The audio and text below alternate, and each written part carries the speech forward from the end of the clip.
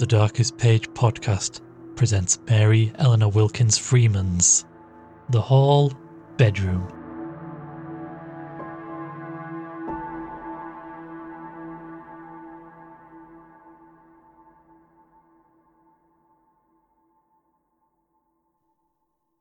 My name is Mrs. Elizabeth Jennings.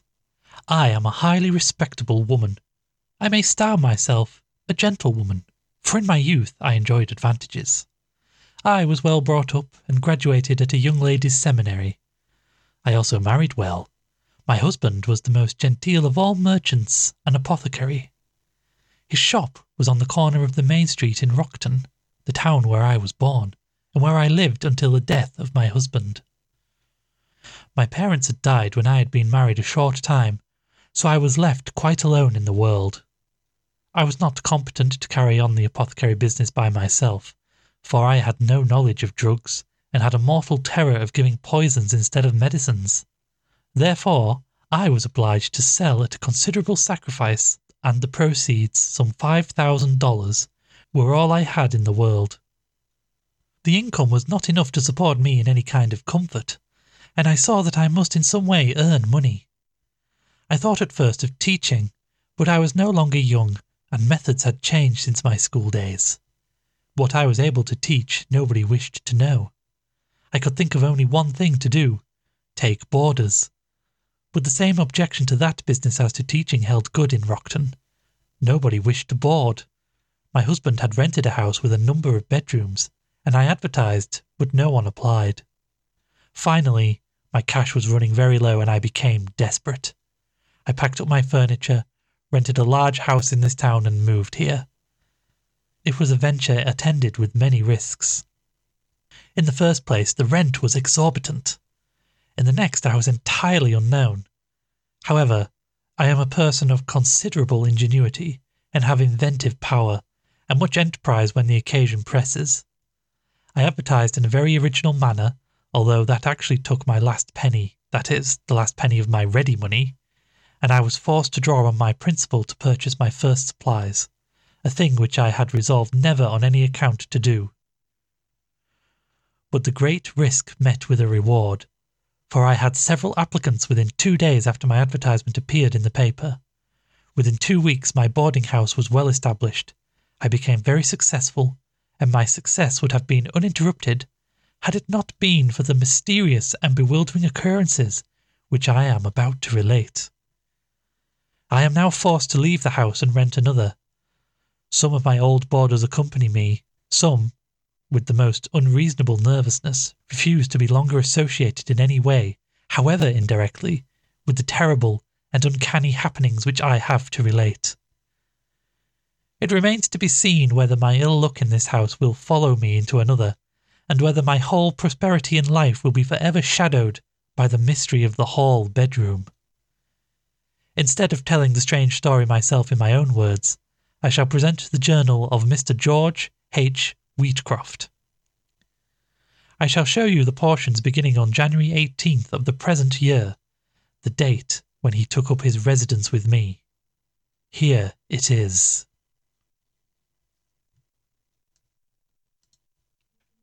January 18, 1883. Here I am established in my new boarding house. I have, as befits my humble means, the hall bedroom, even the hall bedroom on the 3rd floor. I have heard all my life of hall bedrooms. I have seen hall bedrooms. I have been in them, but never until now, when I am actually established in one, did I comprehend what, at once, an ignominious and sternly uncompromising thing a hall bedroom is. It proves the ignominy of the dweller therein. No man at 36, at my age, would be domiciled in a hall bedroom unless he were himself ignominious, at least comparatively speaking. I am proved by this means incontrovertibly to have been left far behind in the race. I see no reason why I should not live in this hall bedroom for the rest of my life, that is, if I have money enough to pay the landlady, and that seems probable since my small funds are invested as safely as if I were an orphan ward in charge of a pillar of a sanctuary. After the valuables have been stolen, I have most carefully locked the stable door. I have experienced the revulsion which comes sooner or later to the adventurous soul who experiences nothing but defeat and so-called ill luck. I have swung to the opposite extreme. I have lost in everything. I have lost in love. I have lost in money. I have lost in the struggle for preferment. I have lost in health and strength. I am now settled down in a hall bedroom to live upon my small income and regain my health by mild potations of the mineral waters here, if possible. If not, to live here without my health, for mine is not a necessarily fatal malady, until Providence shall take me out of my hall bedroom. There is no one place more than another where I care to live. There is not sufficient motive to take me away, even if the mineral waters do not benefit me. So I am here and to stay in the hall bedroom. The landlady is civil and even kind as a woman who has to keep her poor womanly eye upon the main chance can be. The struggle for money always injures the fine grain of a woman. She is too fine a thing to do it. She does not by nature belong with the gold grubbers, and it therefore lowers her. She steps from heights to claw and scrape and dig, but she cannot help it oftentimes, poor thing, and her deterioration thereby is to be condoned. The landlady is all she can be, taking her strain of adverse circumstances into consideration, and the table is good, even conscientiously so. It looks to me as if she were foolish enough to strive to give the boarders their money's worth, with due regard for the main chance which is inevitable. However, that is of minor importance to me, since my diet is restricted. It is curious what an annoyance a restriction in diet can be, even to a man who has considered himself somewhat indifferent to gastronomic delights. There was today a pudding for dinner, which I could not taste without penalty, but which I longed for. It was only because it looked unlike any other pudding that I have ever seen, and assumed a mental and spiritual significance. It seemed to me, whimsically no doubt, as if tasting it might give me a new sensation, and consequently a new outlook. Trivial things may lead to large results. Why should I not get a new outlook by means of a pudding? Life here stretches before me most monotonously, and I feel like clutching at elevations, though paradoxically, since I have settled down with the utmost acquiescence. Still, one cannot immediately overcome and change radically all one's nature. Now I look at myself critically and search for the keynote to my whole self and my actions. I have always been conscious of a reaching out, an overweening desire for the new, the untried, for the broadness of further horizons, the seas beyond seas, the thought beyond thought. This characteristic has been the primary cause of all my misfortunes. I have the soul of an explorer, and in 9 out of 10 cases this leads to destruction. If I had possessed capital in sufficient push, I should have been one of the searchers after the North Pole. I have been an eager student of astronomy. I have studied botany with avidity, and have dreamed of new flora in unexplored parts of the world. And the same with animal life and geology. I longed for riches in order to discover the power and sense of possession of the rich. I longed for love in order to discover the possibilities of the emotions. I longed for all that the mind of man could conceive as desirable for man, not so much for purely selfish ends, as from an insatiable thirst for knowledge of a universal trend. But I have limitations.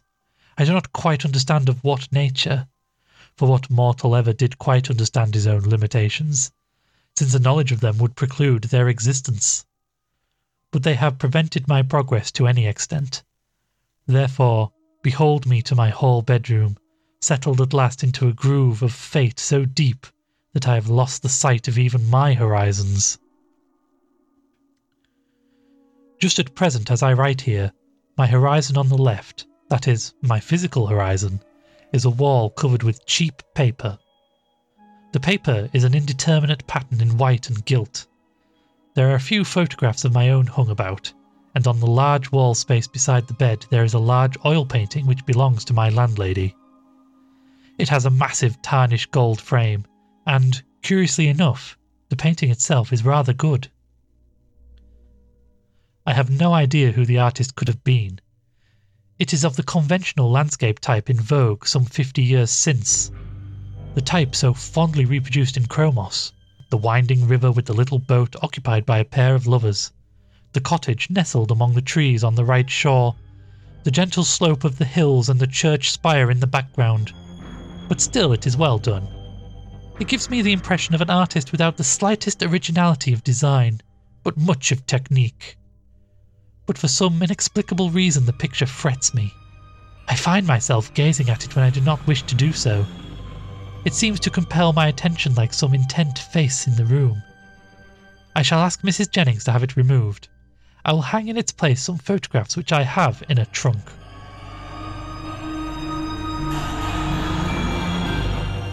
January 26th.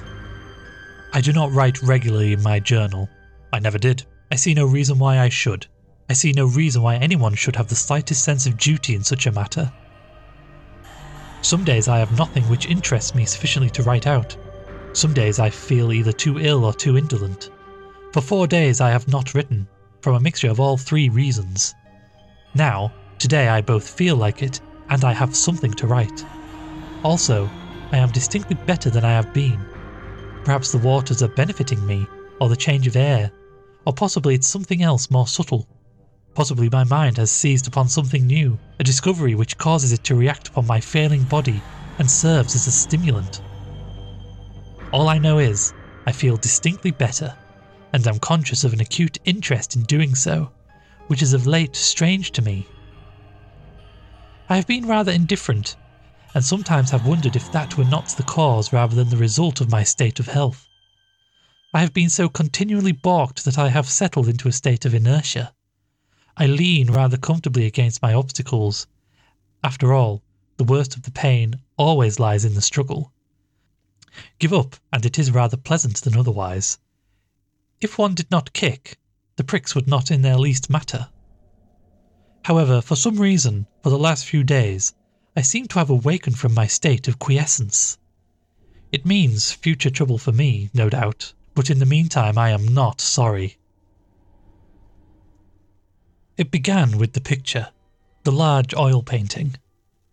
I went to Mrs. Jennings about it yesterday, and she, to my surprise, for I thought it a matter that could be easily arranged, objected to having it removed. Her reasons were 2, both simple, both sufficient, especially since I, after all, had no very strong desire either way. It seems that the picture does not belong to her. It hung here when she rented the house. She says if it is removed, a very large and unsightly discoloration of the wallpaper will be exposed, and she does not like to ask for new paper. The owner, an old man, is travelling abroad. The agent is curt, and she has only been in the house a very short time. Then it would mean a sad upheaval of my room, which would disturb me. She also says there is no place in the house where she can store the picture, and there is not a vacant space in another room for one so large. So I let the picture remain. It really, when I came to think of it, was very immaterial after all. But I got my photographs out of my trunk and hung them around the large picture. The wall is almost completely covered.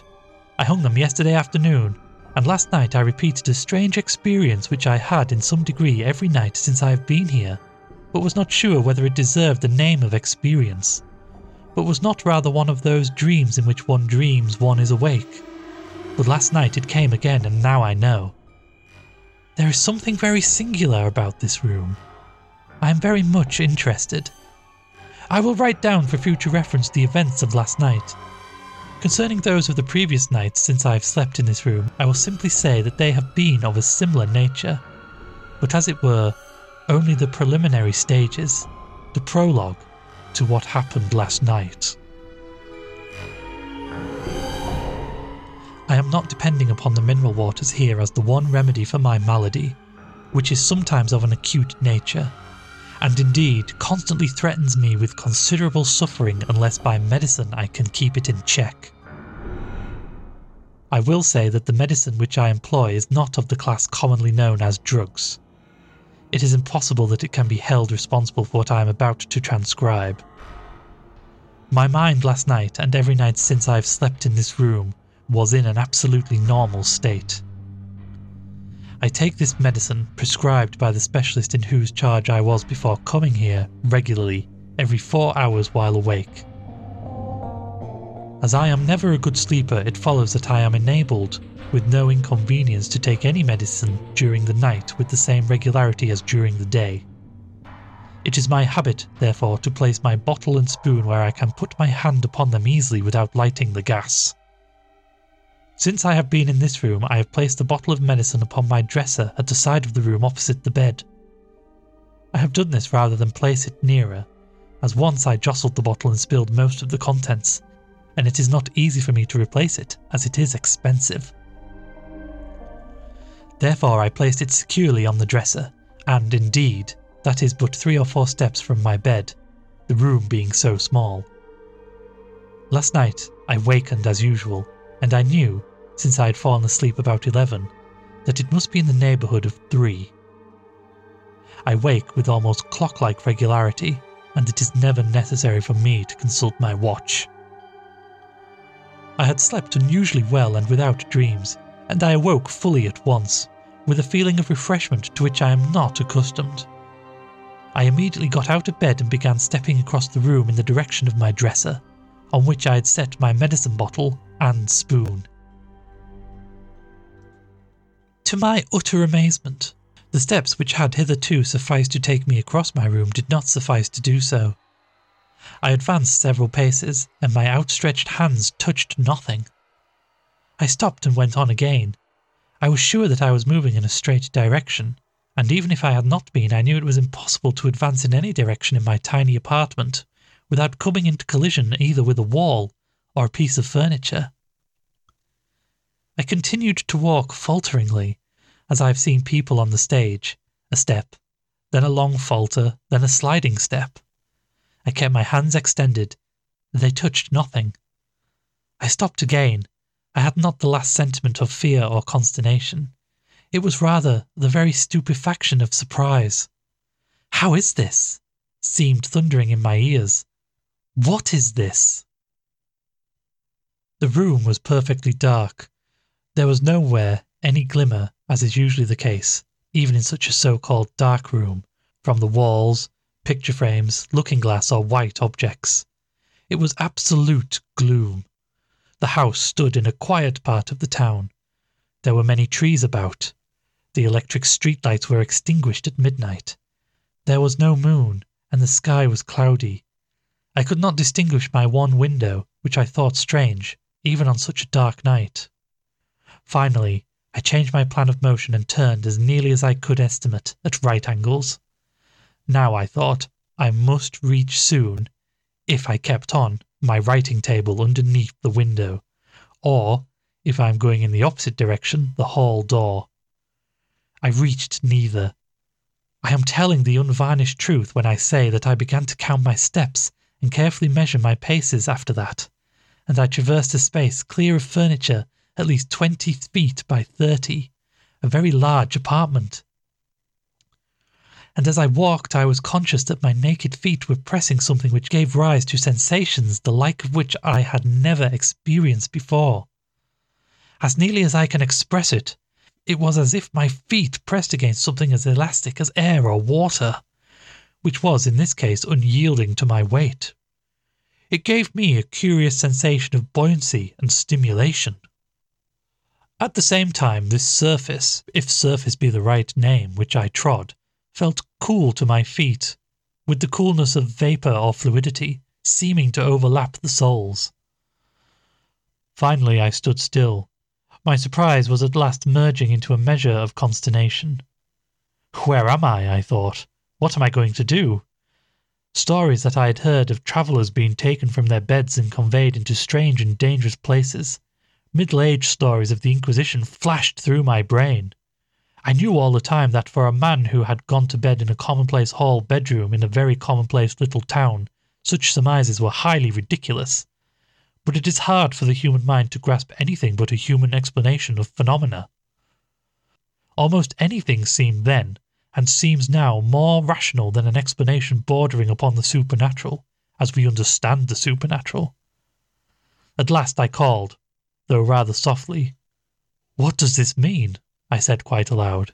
"Where am I? Who is here? Who is doing this? I tell you I will have no such nonsense. Speak, if there is anybody here." But all was dead silence. Then suddenly a light flashed through the open transom of my door. Somebody had heard me, a man who rooms next door, a decent kind of man, also here for his health. He turned on the gas in the hall and called to me. "What's the matter?" he asked, in an agitated, trembling voice. He is a nervous fellow. Directly when the light flashed through my transom, I saw that I was in my familiar hall bedroom. I could see everything quite distinctly. My tumbled bed, my writing table, my dresser, my chair, my little washstand, my clothes hanging on a row of pegs, the old picture on the wall. The picture gleamed out with singular distinctness in the light from the transom. The river seemed actually to run and ripple, and the boat to be gliding with the current. I gazed, fascinated at it, as I replied to the anxious voice. "Nothing is the matter with me," said I. "Why?" "I thought I heard you speak," said the man outside. "I thought maybe you were sick." "No," I called back. "I'm all right. I'm trying to find my medicine in the dark, that's all. I can see now you have lighted the gas." "Nothing is the matter?" "No, sorry I disturbed you. Good night." "Good night." Then I heard the man's door shut after a minute's pause. He was evidently not quite satisfied. I took a pull at my medicine bottle and got into bed. He had left the hall gas burning. I did not go to sleep again for some time. Just before I did so, someone, probably Mrs. Jennings, came out in the hall and extinguished the gas.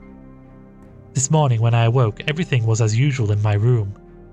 I wonder if I shall have any such experience tonight. January 27th. I shall write in my journal every day until this draws to some definite issue. Last night my strange experience deepened, as something tells me it will continue to do. I retired quite early, at 10:30. I took the precaution on retiring to place beside my bed, on a chair, a box of safety matches, that I might not be in the dilemma of the night before. I took my medicine on retiring. That made me due to wake at 2:30. I had not fallen asleep directly, but had certainly had 3 hours of sound, dreamless slumber when I awoke. I lay a few minutes hesitating whether or not to strike a safety match and light my way to the dresser, whereon stood my medicine bottle. I hesitated, not because I had the least sensation of fear, but because of the same shrinking from a nerve shock that leads one to at times to dread the plunge into an icy bath. It seemed much easier to me to strike that match and cross my hall bedroom to my dresser, take my dose, then return quietly to my bed, than to risk the chance of floundering about in some unknown limbo either of fancy or reality.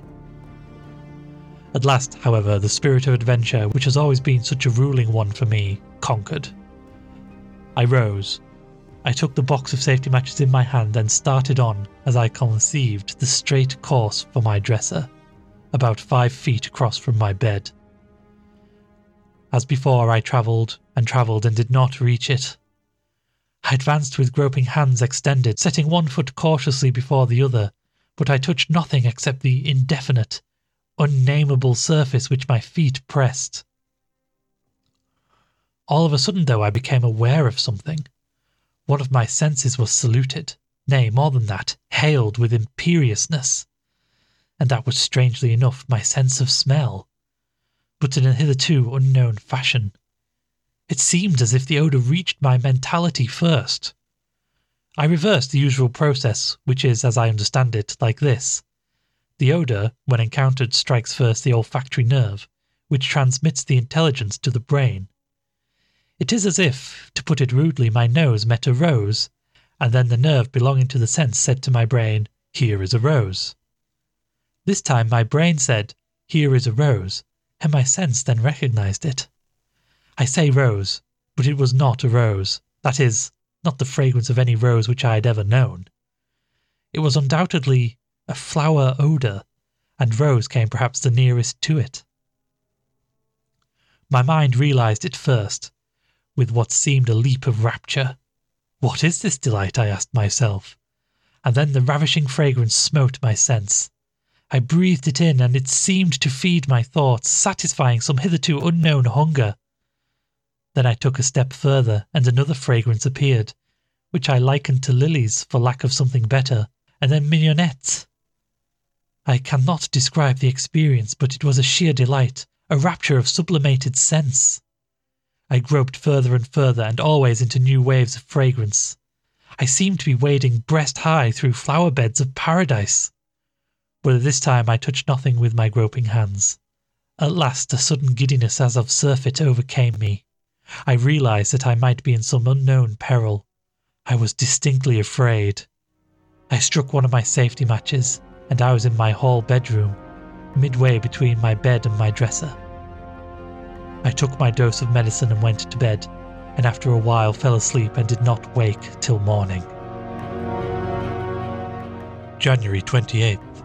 Last night I did not take my usual dose of medicine. In these days of new remedies and mysterious results upon certain organisations, it occurred to me to wonder if possibly the drug might have, after all, something to do with my strange experience. I did not take my medicine. I put the bottle as usual on my dresser, since I feared if I interrupted further the customary sequence of affairs I might fail to wake. I placed my box of matches on the chair beside the bed. I fell asleep about 11:15 o'clock, and I waked when the clock was striking 2, a little earlier than my wont. I did not hesitate this time. I rose at once, took my box of matches and proceeded as formerly. I walked what seemed a great space without coming into collision with anything. I kept sniffing for the wonderful fragrances of the night before, but they did not recur. Instead, I was suddenly aware that I was tasting something, some morsel of sweetness hitherto unknown, and, as in the case of the odour, the usual order seemed reversed, and it was as if I tasted it first in my mental consciousness. Then the sweetness rolled under my tongue. I thought involuntarily of sweeter than honey or the honeycomb, of the scripture. I thought of the Old Testament manna.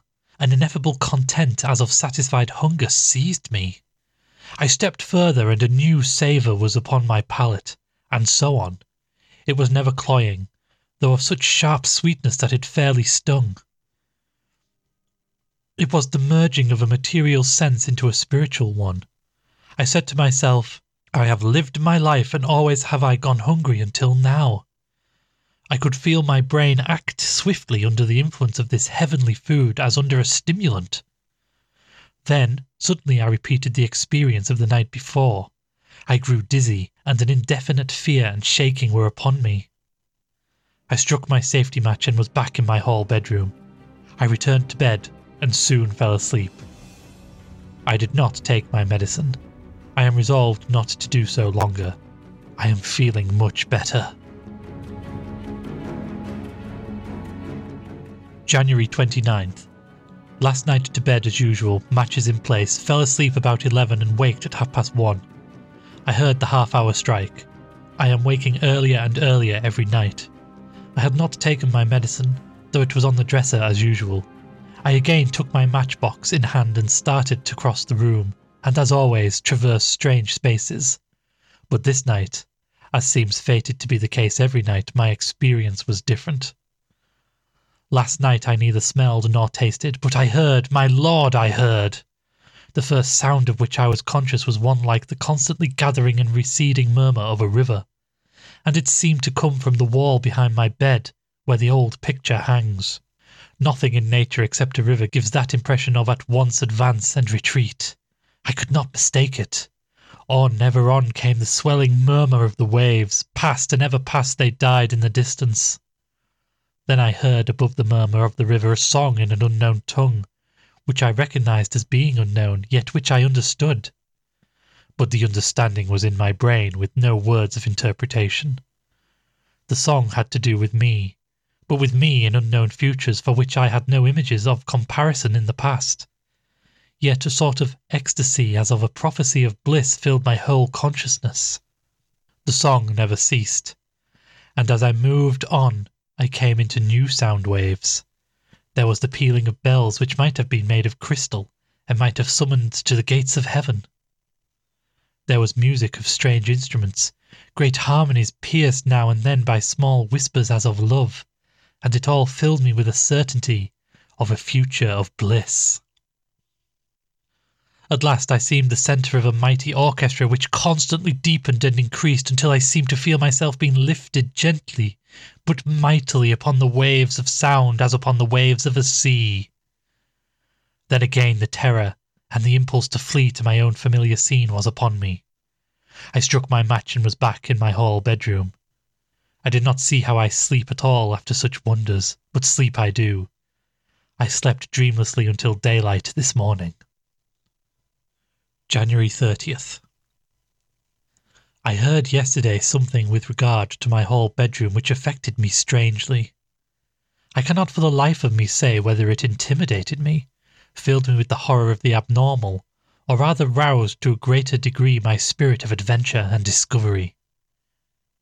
I was down at the Cure and was sitting on the veranda sipping idly my mineral water, when somebody spoke my name. "Mr. Wheatcroft," said the voice politely, interrogatively, somewhat apologetically, as if to provide for a possible mistake in my identity. I turned and saw a gentleman whom I recognized at once. I seldom forget names or faces. He was a Mr. Addison whom I had seen considerable of 3 years ago at a little summer hotel in the mountains. It was one of those passing acquaintances which signify little one way or the other. If never renewed, you have no regret. If renewed, you accept the renewal with no hesitation. It is in every way negative. But just now, in my feeble, friendless state, the sight of a face which beams with pleased remembrance is rather grateful. I felt distinctly glad to see the man. He sat down beside me. He also had a glass of the water. His health, while not as bad as mine, leaves much to be desired. Addison had often been in this town before. He had in fact lived here at one time. He had remained at the Cure 3 years, taking the waters daily. He therefore knew about all there is to know about the town, which is not very large. He asked me where I was staying, and when I told him the street, rather excitedly inquired the number. When I told him the number, which is 240, he gave a manifest start, and after one sharp glance at me sipped his water in silence for a moment. He had so evidently betrayed some ulterior knowledge with regard to my residence that I questioned him. "What do you know about 240 Pleasant Street?" said I. "Oh, nothing," he replied, evasively sipping his water. After a little while, however, he inquired, in what he evidently tried to render a casual tone, what room I occupied. "I once lived a few weeks at 240 Pleasant Street myself," he said. "That house always was a boarding house, I guess." "It had stood vacant for a term of years before the present occupant rented it, I believe," I remarked. Then I answered his question. "I have the hall bedroom on the 3rd floor," said I. "The quarters are pretty straitened, but comfortable enough as hall bedrooms go." But Mr. Addison had showed such unmistakable consternation at my reply that then I persisted in my questioning as to the cause, and at last he yielded and told me what he knew. He has hesitated both because he shrank from displaying what I might consider an unmanly superstition, and because he did not wish to influence me beyond what the facts of the case warranted. "Well, I will tell you, Wheatcroft," he said. "Briefly, all I know is this. When last I heard of 240 Pleasant Street, it was not rented because of foul play which was supposed to have taken place there, though nothing was ever proved. There were 2 disappearances, and in each case of an occupant of the hall bedroom which you now have. The first disappearance was of a very beautiful girl who had come here for her health, and was said to be the victim of a profound melancholy induced by a love disappointment. She obtained board at 240 and occupied the hall bedroom about 2 weeks. Then one morning she was gone, having seemingly vanished into thin air. Her relatives were communicated with. She had not many, nor friends either, poor girl, and a thorough search was made, but the last I knew she had never come to light. There were 2 or 3 arrests, but nothing ever came of them. Well, that was before my day here, but the second disappearance took place when I was in the house. A fine young fellow who had overworked in college. He had to pay his own way. He had taken cold, had the grip, and that and the overwork about finished him, and he came on here for a month's rest and recuperation. He had been in that room about 2 weeks, a little less, when one morning he wasn't there. Then there was a great hullabaloo. It seems that he had let fall some hints to the effect that there was something queer about that room. But, of course, the police did not think much of that.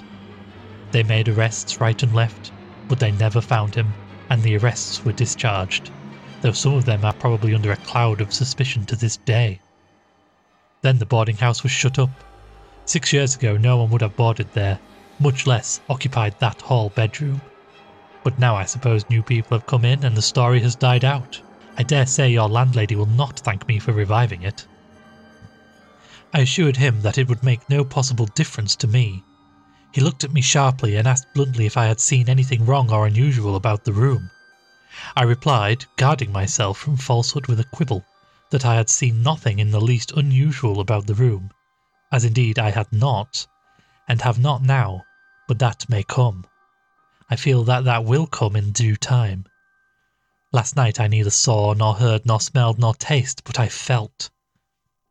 Last night, having started again on my exploration of God knows what, I had not advanced a step before I touched something. My first sensation was one of disappointment. It is the dresser, and I am at the end of it now, I thought.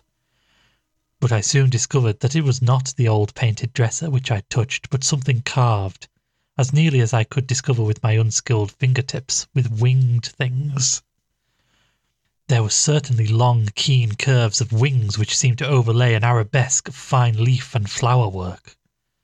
I did not know what the object was that I touched. It may have been a chest. I may seem to be exaggerating when I say that it somehow failed or exceeded in some mysterious respect of being the shape of anything I have ever touched. I do not know what the material was. It was as smooth as ivory, but it did not feel like ivory. There was a singular warmth about it, as if it had stood long in hot sunlight. I continued, and I encountered other objects I am inclined to think were pieces of furniture, of fashions, and possibly of use unknown to me, and about them all was the strange mystery as to shape. At last I came to what was evidently an open window of large area. I distinctly felt a soft, warm wind, yet with a crystal freshness, blow on my face. It was not the window of my hall bedroom, that I know. Looking out, I could see nothing. I only felt the wind blowing on my face. Then suddenly, without any warning, my groping hands to the right and left touched living beings. Beings in the likeness of men and women, palpable creatures in palpable attire. I could feel the soft silken texture of their garments which swept around me, seeming to half enfold me in clinging meshes like cobwebs. I was in a crowd of these people, whatever they were, and whoever they were, but curiously enough, without seeing one of them I had a strong sense of recognition as I passed among them. Now and then a hand that I knew closed softly over mine. Once an arm passed around me. Then I began to feel myself gently swept on and impelled by this softly moving throng.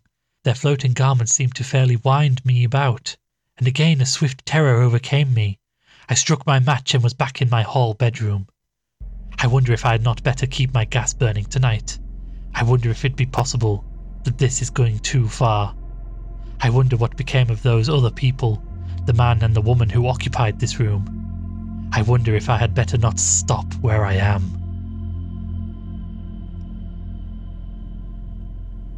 January 31st. Last night I saw more than I can describe, more than is lawful to describe.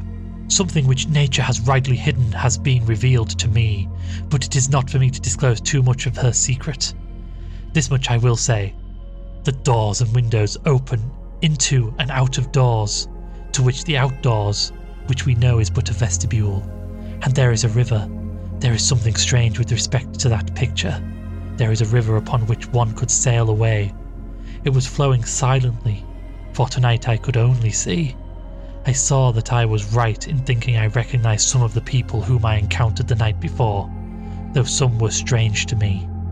It is true that the girl who disappeared from the hall bedroom was very beautiful.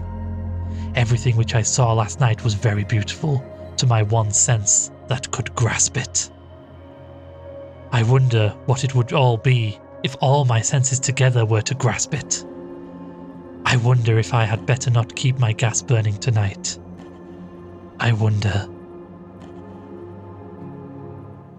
This finishes the journal which Mr. Wheatcroft left in his hall bedroom. This morning, after the last entry, he was gone. His friend Mr. Addison came here and a search was made. They even tore down the wall behind the picture, and they did find something rather queer for a house that had been used for boarders, where you would think no room would have been let run to waste. They found another room. A long, narrow one, the length of the hall bedroom, but narrower, hardly more than a closet. There was no window nor door, and all there was in it was a sheet of paper covered with figures, as if somebody had been doing sums. They made a lot of talk about those figures, and they tried to make out that the fifth dimension, whatever that is, was proved, but they said afterwards they didn't prove anything. They tried to make out that somebody had murdered poor Mr. Wheatcroft and hid the body, and they arrested poor Mr. Addison, but they couldn't make out anything against him. They proved he was in the cure all that night and couldn't have done it. They don't know what became of Mr. Wheatcroft, and now they say 2 more disappeared from the same room before I rented the house. The agent came and promised to put the new room they discovered into the hall bedroom and have everything new papered and painted. He took away the picture. Folks hinted there was something queer about that. I don't know what. It looked innocent enough, and I guess he burned it up. He said if I would stay he would arrange it with the owner, who everybody says is a very queer man, so I should not have to pay much if any rent, but I told him I couldn't stay if he was to give me the rent, that I wasn't afraid of anything myself, though I must say I wouldn't want to put anybody in that hall bedroom without telling him about it. But my boarders would leave, and I knew I couldn't get any more. I told him I would rather have a regular ghost than what seemed to be a way of going out of the house to nowhere and never coming back again. I moved, and as I said before, it remains to be seen whether my ill luck follows me to this house or not. Anyway, it has no hall bedroom.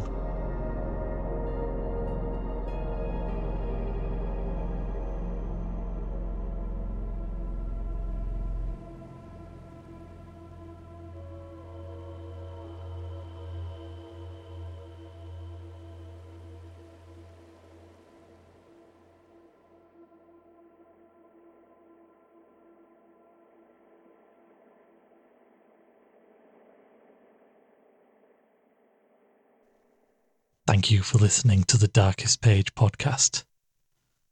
This has been The Hall Bedroom by Mary Eleanor Wilkins Freeman. This episode was made possible with the support of the librarians of the Darkest Page, Alex Smith and Tonks. I have been your host, and I wish you pleasant dreams.